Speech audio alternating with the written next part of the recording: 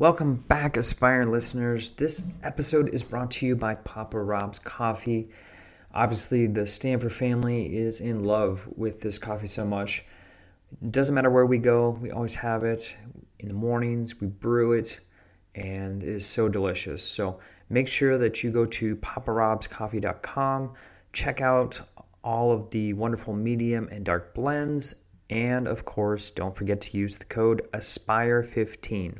That is a code only for my listeners to get 15% off any order from Papa Rob's Coffee. I know you're going to love this gourmet blend just as much as we do.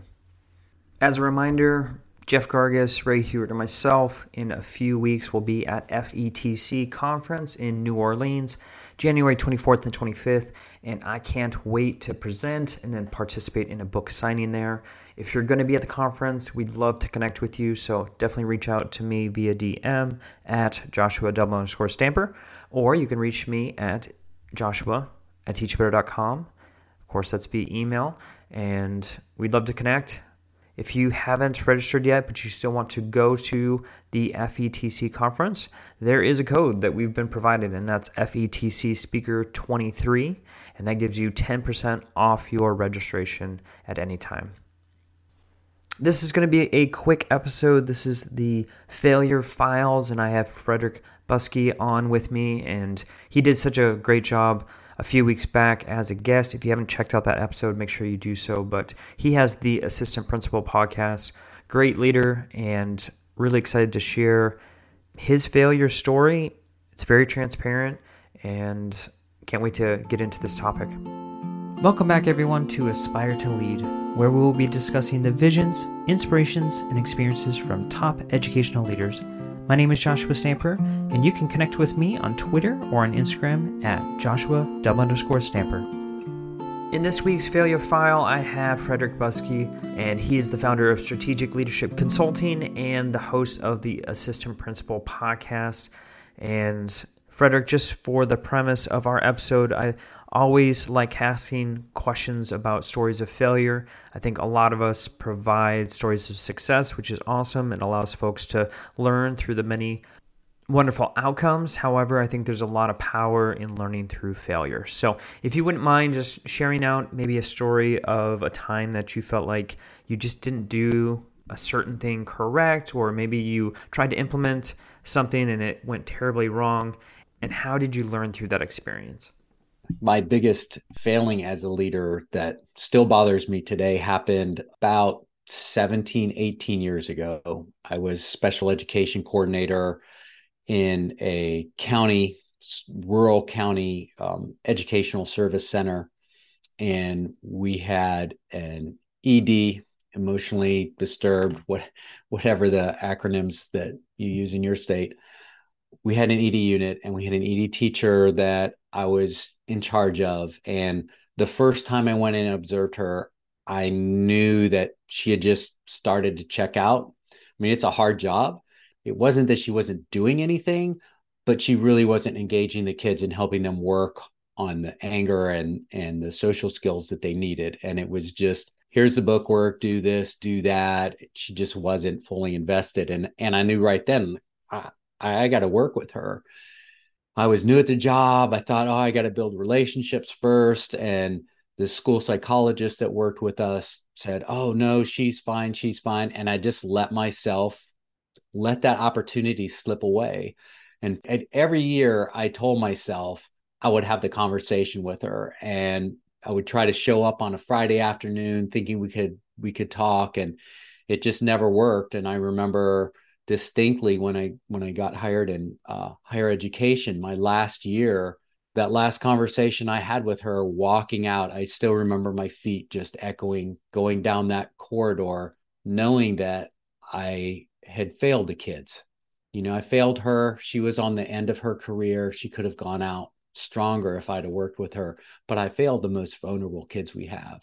So that not tackling that problem and not working with somebody in that way, just, it still haunts me. So what was the learning experience through that? That we face these ethical challenges every day, and we need to tackle them when they're small. early on, I could have broached that subject. It wouldn't have been that big a deal. I had a couple years that I could have worked with her.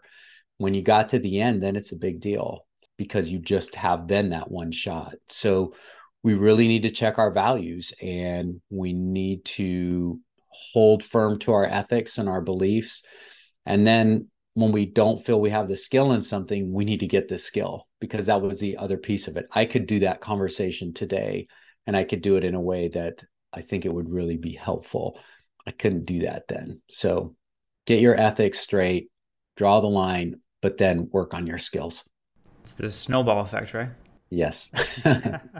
This podcast is a proud member of the Teach Better Podcast Network. Better today, better tomorrow, and the podcast to get you there. You can find out more at teachbetter.com/podcasts. Now let's get back to the episode.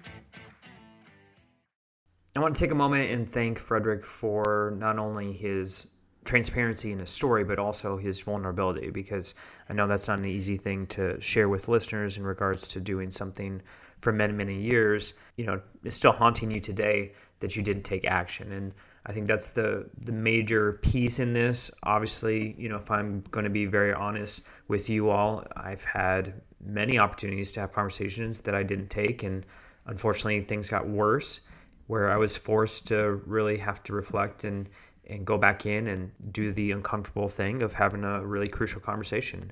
In that situation, you're having to backtrack a lot more than if you would have just stepped up and done what needed to be done right away. And I think that happened more often as a young leader, but even as a veteran leader, sometimes that occurred. And, after listening to Frederick, I think the first thing that came to mind was a quote by Todd Whitaker, which is, "The culture of any organization is shaped by the worst behavior the leader is willing to tolerate."